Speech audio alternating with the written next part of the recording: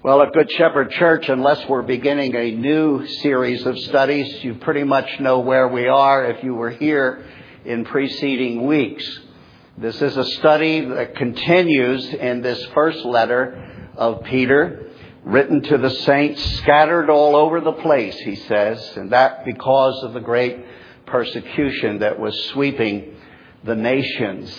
Those who had put faith in Christ suddenly found themselves to be the offscouring of the earth. This world is no friend to God's grace. It takes grace to receive grace and to embrace Jesus Christ for who he really is in all of his glory. The message of 1 Peter, I do believe with all my heart, although we're in a very different environment than our brothers and sisters in that first century, is a message clearly for our day. And so we study God's Word. We are now at the 5th chapter. We've come to the 5th verse. 1 Peter chapter 5. We're going to be reading verses 5 through 7 and then looking at those verses in some detail. There, but for the grace of God. You know that phrase, don't you? I think if among the well-worn phrases of men through the ages, there is a particular saying that you've surely heard, you just proved that, and perhaps you have borrowed those words at times to express your own gratitude to God. I certainly nominate the phrase as being at the top of every believer's list. There, but for the grace of God, go I. The saying itself is far more familiar, I think, than the story of its origin. In the early 1500s in England, one of the great reformer pastors was a man by the name of John Bradford. This was in the days of the Queen of England, Mary I. She had ascended to the throne. And this woman, like so many in her day, hated everything associated with the doctrines of grace in the gospel. In fact, she earned the name Bloody Mary, since during her reign of religious persecution, she burned at the stake more than 300 preachers of the gospel. John Blanchard was one of those imprisoned in the Tower of London and would never be a free man again. During his time in prison, he continued to write religious works and preach to all who would listen. At one point, he was put in a cell with 3 other reformers, Archbishop Thomas Cranmer, Bishop Nicholas Ridley, the same bishop who, by the way, had ordained him to the ministry, and the rather well-known Hugh Latimer. Their time together was spent in careful study of the New Testament. All 4 prison mates were to become martyrs. At some time during Bradford's imprisonment, looking through the bars and the tiny window, he witnessed a group of prisoners being led to their execution, and it was he who said these words, which the others recorded along with his other writings for posterity. He said, as he saw fellow believers heading toward the stake, "There, but for the grace of God goes John Bradford." That phrase for which he is best remembered and which has survived in common parlance in its variant, "There, but for the grace of God, go I." On 31 January 1555, Bradford was tried and condemned to death by Bloody Mary with all the others. He was brought to Newgate Prison to be burned at the stake. We have it recorded, though he was scheduled for execution at 4 o'clock in the morning, the burning was actually delayed due to the large crowd that had gathered. He was chained to the stake at Smithfield with a young man, a young believer by the name of John Lees. Before the fire was lit, He begged forgiveness of any he had ever wronged in life, and he offered forgiveness to those who had wronged him, including those that were about to take his life. He subsequently turned to his partner in martyrdom, the young man, and said, "Be of good comfort, brother, for we shall have a merry supper with the Lord this very night." A writer of his period recorded that he endured the flame, and I quote, "as a fresh gale of wind in a hot summer's day, confirming by his death the truth of that doctrine he had so diligently and powerfully preached during his life." End of quote. Bradford was buried at the Marian Martyrs Monument in Smithfield, London. I'd love to go and stand there someday at the grave of any number of the martyrs and thank the Lord for such heroes as those who preserved a gospel of free grace even down to this present day, where some in some parts of this world today are still being put to death for the cause of Christ. Those were days in the course of church history, really 1500 in England, not so long ago, in a place as civilized as Britain. Nevertheless, they were days not unlike the season of persecution, which is the context we have learned of Peter's epistles, and the reason that Peter is so concerned for the welfare of God's flock. More than once I have reminded you, it was a very dangerous thing to profess faith in Christ in Peter's day. We saw in chapter 4, as though Peter is wearing his very heart on his sleeve, saying, "Beloved, do not be surprised at the fiery ordeal among you, as though some strange thing were happening to you, but to the degree that you share the sufferings of Christ, keep on rejoicing." He went on to say, if you are reviled for the name of Christ, you are blessed, because the Spirit of glory and of God rests on you. How else can we explain what Fox records of the many martyrs and their last words of great courage and commitment, except it had to be this Spirit of glory and of God resting upon them in their most fiery ordeal. That same grace being available to us today. My sense is that every generation of believers in Christ, in one form or another, all believers will find it a difficult thing to have to wrestle with the influences of a fallen world, or to dodge the fiery darts of Satan himself. Or what of the struggle we face constantly by the fallen desires of our own sinful flesh, which constantly assert themselves and, well, they ruin our best days. There, but for the grace of God, would go the church. It is the Scriptures that convince me, and my own experience is a witness that were it not for the grace of God, a salvation rooted and anchored in His eternal mercies, apart from the grace of God, I do believe the Church of Jesus Christ would not survive this generation, nor would she have existed these past 2,000 years. I dare say, whether you are cognizant of it or not, if you are a believer in Christ, apart from the grace of God, none of us would have made it through this past week with our faith intact. It's all of grace.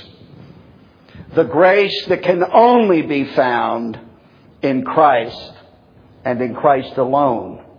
It is a grace that not only saves us, we're familiar with that, but understand it is a grace which also preserves all those who have the seal of the blood of Christ upon their souls. The biblical gospel is a gospel of grace. For it is by grace, is it not?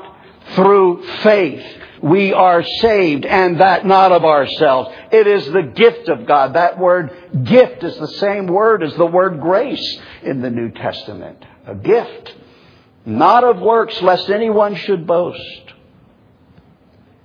Now, Peter's concern, as we will see in our text today, is that those saved by grace, suffering saints, would understand that the grace which saved them is a grace they need for each day until the end of their journey.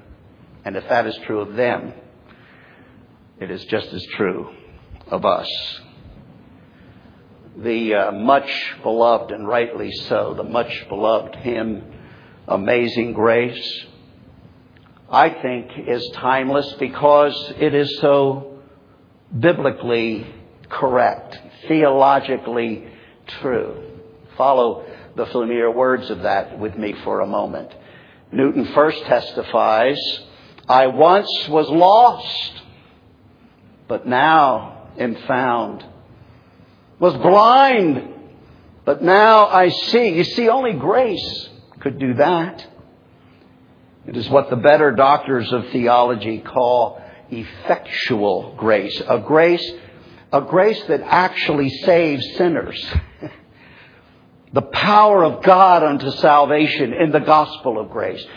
Too many would say or understand that somehow grace only makes salvation possible. That the rest is up to the sinner to do something about his own salvation.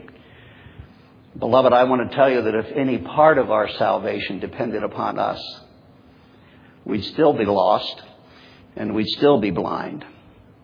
But the Bible is clear that this grace of God has a power in it. This grace of God actually saves the sinner. It is an efficacious grace. It works and it wins.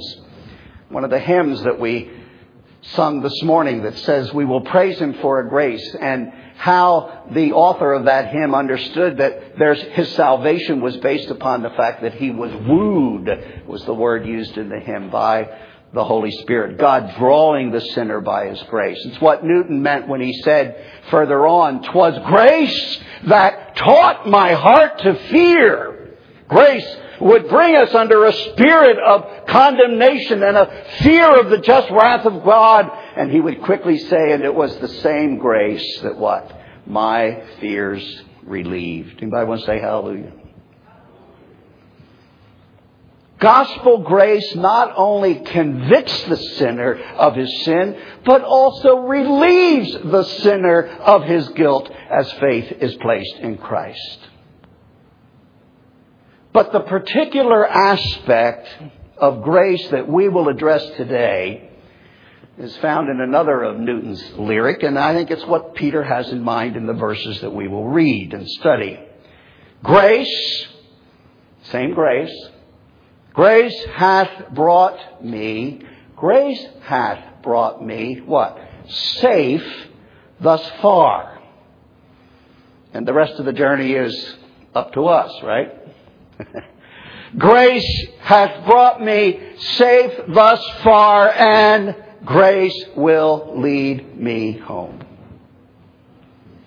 So you see, a man like Bradford could watch others march to their fiery death and say, "But for the grace of God go I." And indeed he did go, and he went victoriously in the martyr's trail of blood. Paul, James, Peter, the whole testimony of Scripture tells us that the grace of God is something much more than a religious noun, somehow to be defined, to be adored. But when you study grace and follow it through all the scriptures, you find it's more of a verb than it is a noun. It is a power more than a thing. It is, in fact, a very active verb, if you will, in the daily life of the child of God. Grace is God's power coming to us. Grace that conquers even our most powerful sins. Grace is power that conquers. Grace is power that also sustains the child of God. When the thorns of life remain, Paul prayed 3 times, may this annoying thorn, this besetting problem, may it go away. And God says, no. But I'll tell you, my grace, you'll find, will be sufficient. My grace shows up best in the midst of your weakness. Grace is a power that keeps us clinging to Christ in the midst of life's worst storms. Grace is a power that makes us to persevere in faith. It's a grace that will lead us all the way home. Peter is saying that we cannot afford, as children of God, in any way to resist the grace of God. That grace which is the perpetual stream that flows from the throne of God. What in our prayers this morning, Brother Bill referred to as a throne of grace in and through our prayers. This Jesus, the Bible tells us, is the one who, quote, is full. A word in the Greek, plethora. Full and ever overflowing, full of grace and truth is Jesus Christ. If I were to say to you, how much do you need the grace of God? It would be synonymous with saying you need the grace of God as much as you need Jesus Christ, who said, by the way, without me you can do how much? Nothing at all. And so every day of our lives, we are to plunge ourselves into the strong currents of God's empowering grace and allow ourselves, as it were, to be carried along into the direction of His will for our lives in all things. For any day or any hour in any day in which I have the joy of saying, I have done the will of God, I will know that I have done the will of God because of a grace working in and through me to do God's own good pleasure. I want you to take a glance at Peter's second epistle. All this time, for many months, we've been in the first letter. Take a glance at least at Peter's second epistle and the way it begins. In a sense, I think 2 Peter begins where the first epistle ends. That's probably why it's a good thing that they're together in the Bible. Let me read for us, as you're looking at it, the introductory first 4 verses. That's all we'll read of 2 Peter. 2 Peter chapter 1. Actually, the first 3 verses will be enough. Simon Peter, a bondservant and apostle of Jesus Christ, to those who have received a faith of the same kind as ours, by the righteousness of God and Savior Jesus Christ. Now look what he says. Grace and peace be what? Multiplied to you in the knowledge of God and of Jesus our Lord. I have sometimes said to people, I have had it said to me over the course of years, in Christ we have all the grace we need. But in some ways, I think that's been misunderstood to mean that we got all the grace we need the day we got saved. Well, in a certain sense, it's true. But the pledge of Christ is that the grace which saved us will continue to come. And in this case, will even be multiplied so that we can grow in this knowledge of God and of Jesus our Lord. Look at verse 3 of this 2 Peter 1. Seeing, with this grace and peace multiplied, there's a connection. Seeing that His divine power, this multiplied grace in our lives, has granted to us, look at this, everything pertaining to life and godliness. One translation puts it, everything necessary that I need to live a godly life or to live life itself is to be found in the grace of God multiplied to me through the true knowledge of Him. It's the only place you'll find the grace again. Is in Him who is the fountain, who is the plethora, the full of grace and truth, one Jesus, who called us, Peter says, by His own glory and excellence. This is a text that should begin to get us excited. If you've been saved a long time, I know you thank the grace of God for that. But how good it is to hear that there's more grace to come. Grace not just added to us, but a grace multiplied to us. Is it any wonder we are always encouraged in the Scriptures, in more than one place, to quote, be growing in grace and in the knowledge of our Lord Jesus Christ. If you're hearing me, then you'll understand that what I'm seeking to get across is this. Grace is not a something. And it's not just a static thing. There is for the child of God, the Scriptures say, grace upon grace, or abounding grace. Grace that grants to us God's own divine power, as we've just read, granting us everything necessary for life and godliness. So here's the question for you as we proceed. Would you like more of this grace? There's no question about its availability. It is as endless as Christ is eternal. The question is, how may I have this grace multiplied to me? And it's the concern of our text. It's the concern of Peter. So it's time to read the actual verses beginning at verse 5, chapter 5 of 1 Peter. You younger men, likewise, be subject to your elders. And all of you clothe yourselves with humility toward one another. And then there is this amazing statement. For God is opposed to the proud, but gives grace to the humble. Can you begin already to answer the question? How may I have more of this wonderful thing called grace multiplied to me? It won't be in the midst of my asserted pride, will it? In fact, I can't expect God to do a whole lot for me if I take my stand in self-centered pride. But, don't you love the verses that have the word but in them? But God gives grace to the humble. Does your translation have that phrase in all capital letters? Most of you have that kind of... The reason for that is the interpreters and the publishers are trying to say to you, this is an established truth in Scripture. In fact, it goes all the way back to the wisdom of Solomon, Solomon's inspired wisdom. It is a direct quote from the book of Proverbs, chapter 3 and verse 34.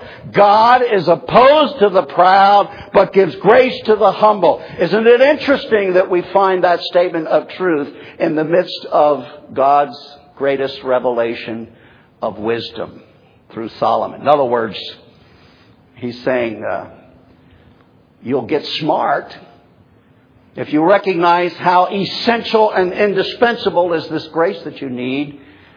If you'll understand that you won't get it when exercising pride, but that God is pleased to give grace to the humble. Therefore, verse 6, humble yourselves under the mighty hand of God, that He may exalt you at the proper time. Can I pause here to have you perhaps flash back and remember that we were reading together the example of Christ in His humiliation in coming to earth there in Philippians 2? Do you recall the pattern that Christ set there? How He humbled Himself, even unto death, even death on a cross, the most shameful kind of death for our sakes. But the Philippians 2 passage said, at the end of the cross and through the open tomb came what? The exaltation of Christ. So that every knee is going to bow and every tongue will confess that indeed He is Lord. Jesus humbled, Jesus exalted. And Peter is giving us the same pattern. Let us read verse 6 again. Therefore humble yourselves under the mighty hand of God, that He may not make you proud, but will definitely exalt you, lift you up. And it'll always be at the proper time. I've learned that's a time that He sets, not that I get to set. And then verse 7 really does belong here. The next thing Peter says is casting all your anxiety, your cares on Him, because He cares for you. But get this much at the outset. The primary answer to the question, how to get more grace, we can hardly miss it. It is the path of humility. Humble yourselves. Humble and humility, the term is repeated no less than 3 times in the 4 verses and is particularly inescapable in the last phrase of verse 5, as we've said. In fact, again, in capital letters, God gives grace to the humble. Really, this is a big part of the message of the whole Bible, isn't it? God is great, and we are not. God is holy. In fact, we sang, holy, holy, holy. If we were to write a song about ourselves, we'd have to have it say, sinful, sinful, sinful. He is holy, we are not. In other words, there are real reasons to be humble. All the Scriptures encourage humility. In fact, think about Adam, Eve, and the temptation. What was really working there? Satan says, as he excites a sense of pride, God knows if you were to eat from that fruit, why, you wouldn't really need Him. You'd be like Him. You'd have all the wisdom. You wouldn't need to be dependent on Him. If pride, beloved, is the root of all disobedience, and if it brings God's judgment to pass, then it stands to reason that humility must be the root of all true godliness. And in fact, it opens to us the floodgates of God's grace, which we have said we so desperately need. Pride keeps us from Christ, while Spirit-wrought humility brings to us, well, the sweet fragrance of Christ, dispensing grace upon grace for all of our need. And it is the source, of course, of all our true joys, but you can't get it while exerting pride. Humble yourselves, Peter says. It's the only way to get the grace you need today and every day. Well, there are at least 4 things in these 4 verses which help promote this kind of true humility. And I, of course, want you to see them. I'm going to list them in just a moment. But having read the text, I want you to see much of the same truth related by another of the inspired writers. In this case, I refer to the half-brother of Jesus. And I want you to keep your marker there and turn with me to James at chapter 4, the Epistle of James at chapter 4. In the Church Bible, it's on page 1210. James in chapter 4. Comparing Scripture with Scripture is what we're about to do. You know, I think if we were to ask Peter and James which Old Testament proverb is among their favorites. People ever ask you that? You know, in all the book of Psalms, what's your favorite chapter or what's your favorite verse? I think if we were to ask Peter and James, what's your favorite Old Testament proverb? they would probably both say it's Proverbs 3:34. Peter directly quoted it back there in verse 6 of chapter 5. But listen to this. James 4:6 through 10. Listen to what he writes. But he, verse 6, God gives a greater grace. Therefore it says, that's like saying, thus saith the Lord, or it is recorded in Scripture. It's the same proverb. God is opposed to the proud, but gives grace to the humble. Submit therefore to God. Resist the devil, he'll flee from you. Draw near to God, he will draw near to you. Cleanse your hands, you sinners. Purify your hearts, you double-minded. Look at this. Be miserable and mourn and weep. Let your laughter be turned into mourning and your joy to gloom. Humble yourselves. Humble yourselves. Same words as Peter. In the presence of the Lord. Where else would be a better place to humble yourself than in the presence of the Lord? And look at the same formula that we see in Christ again. He will exalt you. Humble yourselves in the presence of the Lord. Grace upon grace will flow because God gives grace to the humble. And in due time, He'll lift you up. Now, I've had us turn to this passage because James' lesson about humility and grace focuses a little differently than Peter's. James is focused on the matter of our sin. And may I suggest there's always enough of that working in us to keep us humble, you would think. James would humble us by reminding us that we are sinners. We need to cleanse our hands, purify our hearts, put away our double-mindedness. You say, what is double-mindedness? It is simply trying to live with one foot in the world based upon its values and the other in God's kingdom, and it doesn't work.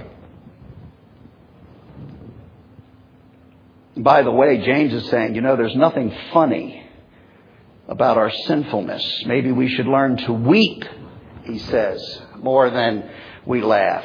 Humble yourselves in the presence of the Lord. I point this out because I do have some concern for too many professing brothers and sisters who seem to be almost oblivious to their need for grace. Oh, they'll talk about the grace that saved them, but having been saved 40 years ago, the word grace too often I find doesn't pepper their vocabulary. I have to tell you that frankly, I'm much more encouraged and I myself am comforted whenever I'm in the presence of those who can somehow freely admit their shortcomings, who will speak of their constant need for cleansing. I'm comfortable in the presence of those who, like me, have a sense of their unworthiness and of the many ways every single day we still fall short of the glory of God, the Bible's definition for what sin is. I just issue a warning here in passing. If you don't speak much about grace as it relates to your walk with God, the best I can counsel you is that you need to begin to pray for humility. Maybe it's that your sins are somehow the more respectable kind, but it is still sin. And there is no such thing as a true believer who doesn't need grace every moment of every day of their lives. But we must come back to Peter's instruction on how to get more grace. Humility is indispensable to this process. Coming back to 1 Peter 5. Now, the good news is that humility is something, apparently, we can do. Because in verse 6, and it is an imperative, it is a command, he says, humble yourselves. Humble yourselves. And what makes these few verses so helpful to us are the practical things that we can do. Surely these are not 4 easy steps, but they are steps we can take enabled by the very grace that we seek. Should the clock run out on me, it always does. Let me give you the 4 steps down to humility, or as I like sometimes to say, 4 steps down to exaltation. He who humbles himself, remember, will be lifted up or exalted in due time. Verse 6 really is saying that the way up in the Christian life is always the way down. Humility. That humbling ourselves leads to God's lifting us up at just the right time. We've got that much. Here are those 4 steps. I'm going to give them now, and then we'll let the clock determine how much we can say under each of the individual points. The 4 steps to the way up, which are steps down. Number 1, practice living under authority. You'll find that in the first part of verse 5. Practice living under authority. Number 2, resist comparing and competing with others. It's really the second part of verse 5. Resist comparing and competing with others. Number 3, antidote to pride. Acknowledge God's absolute sovereignty. Verse 6. And then verse 7 provides the basis for this exercise of soul. Delight yourself in His care. Delight yourself in His care. I would suggest that if we follow Peter's prescription, then we are enabled by grace itself to humble ourselves and receive yet more grace. Quickly they are: practice living under authority, resist comparing and competing with others, acknowledge God's absolute sovereignty, and number 4, delight yourself in His care. Now, in the moments I have remaining, which are not many, I'll try to say 1 or 2 things under each of these steps. The first one was practice living under authority. Notice the text says, "You younger men, be subject to your elders." Now, in the previous verses, we studied the office of the elder, and they are themselves to submit to God's authority, the chief shepherd, remember. And here Peter is saying, and everyone else, typified by the young men who are not elders at this point, you submit to them. Or let me just say that apparently the authority issue, or I could say the matter of submitting, is a prolific concern of Scripture. The Bible is clear in delineating to us all kinds of various levels of authority from top to bottom. And in some ways, we all are living under authority. If you don't believe me, try going up and down 776 about 80 miles an hour. You'll soon discover before too long you're a person under authority. But I want to say, if you show me someone, and there are many, are there not? And sometimes it's even me. Show me someone who has a problem with authority, and I'll show you someone who is actually resisting the ultimate authority, which of course is God's own authority. Now there's an expansion upon this in the second part of the same verse there, verse 5. In that second point, resist comparing and competing with others. Notice what he says: all of you clothe yourselves with humility toward one another.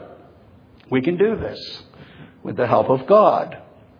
I was thinking about this picture in the mind of clothing yourselves with humility toward one another. Now, I'd like to believe, and I do believe, that the Good Shepherd Church is a come-as-you-are church. Suit and tie, okay. Blue jeans, okay. In the summer here in Florida, shorts, fine. But the question is, regardless of what you're wearing today, are you really dressed for church? You're not dressed for church, Peter says, until you have covered yourself with humility. We are told in the Scriptures that we are to esteem, we are to count others as better than ourselves.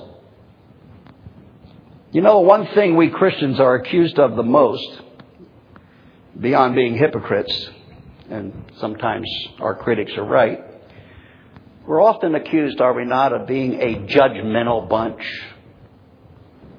But I have to tell you that the basis for any Christian to have some kind of judgmental attitude toward others actually requires that person to think more highly of themselves than they ought. A graceless judgmentalism, what does it breed except self-exaltation? And it is always the enemy of humility. The Bible says the fact is we are all dug from the same pit. And if someone else's weakness isn't yours, or their besetting sin is not yours, or their sin somehow is more visible than yours, learn to say first and always, but for the grace of God, go I. Besides, your sins are just as many. And such ought to be reminded that pride always goes before what? The fall. You remember in earlier verses how Peter says, each of us have received a spiritual gift for the benefit of the body of Christ. That was back in chapter 4 at verse 10. He was also careful to say that those spiritual gifts are expressions not of one's own doing, but an expression of the manifold grace of God. Finding our place in the body of Christ. And I hope you're looking to find your place in the body of Christ. But let me say, especially if your gift is one of those more highly visible gifts, it is yet no cause for pride.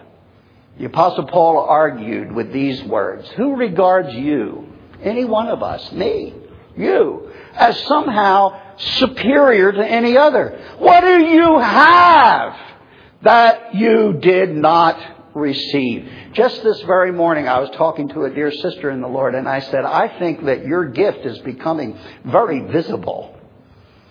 And she was quick to say, yes, and we know, as she pointed upward, where it comes from. That's the right response. What do we have that we didn't receive? Resist comparing.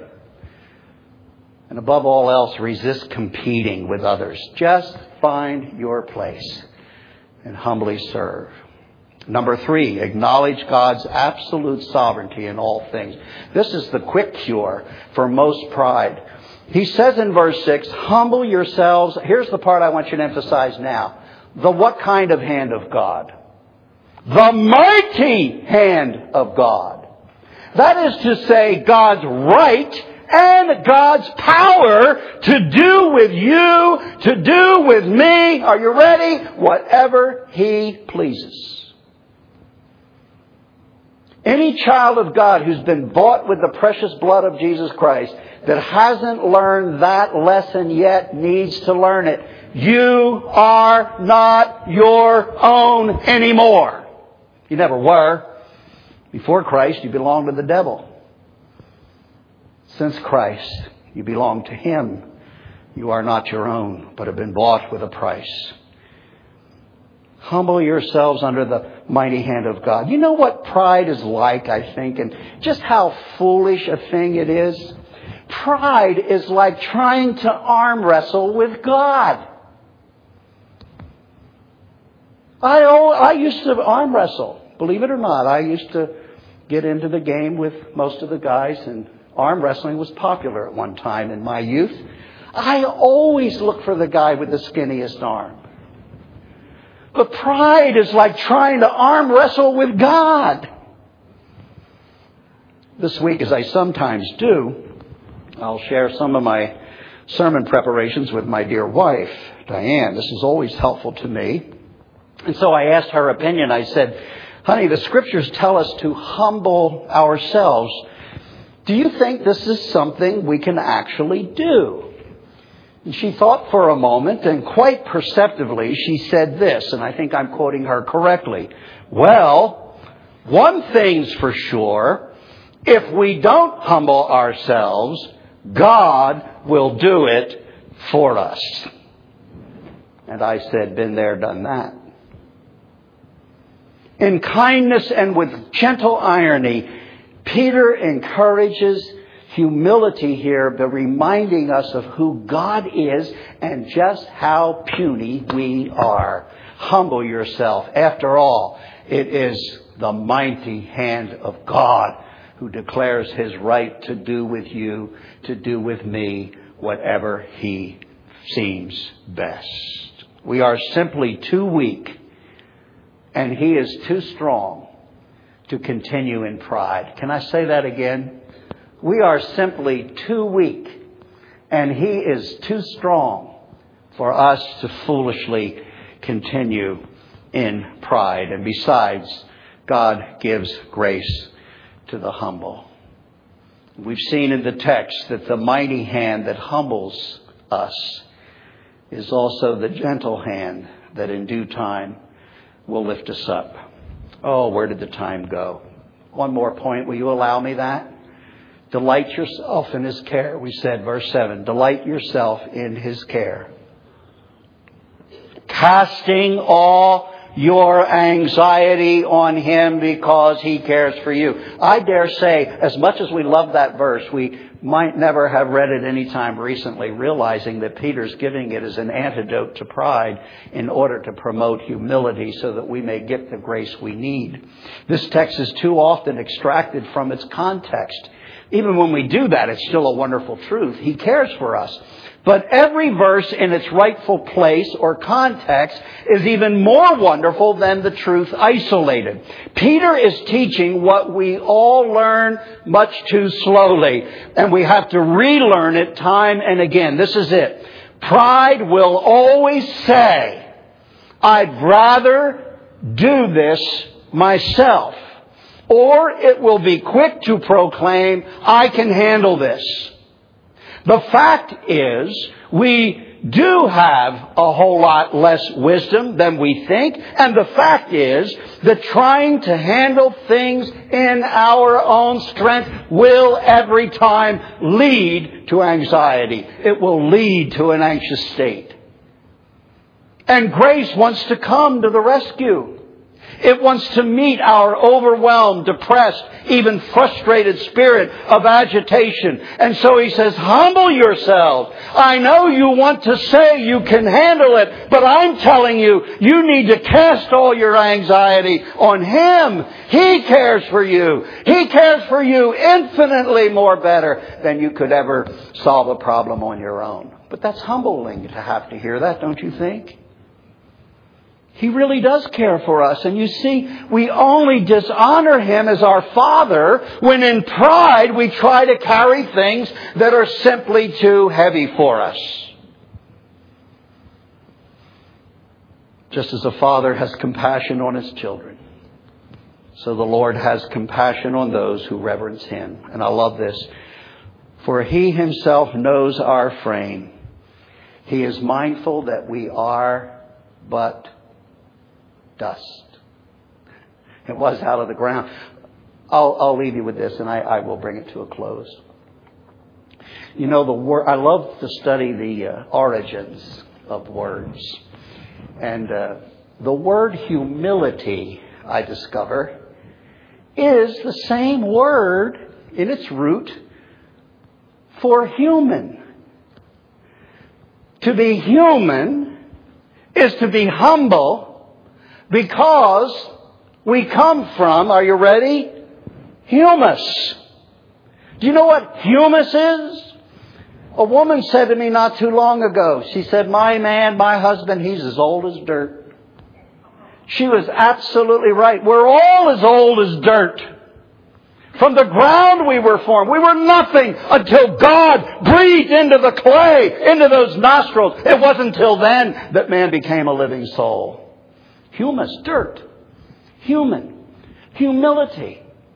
It is a matter of taking our rightful place in the scheme of things. And aren't you glad that He is mindful, that verse in Psalm 103 says, that we are just dust. And so often then He will remind us, stop acting so foolishly. You are the clay, and I am the potter. I will shape and mold and make that vessel which will bring me the greatest glory.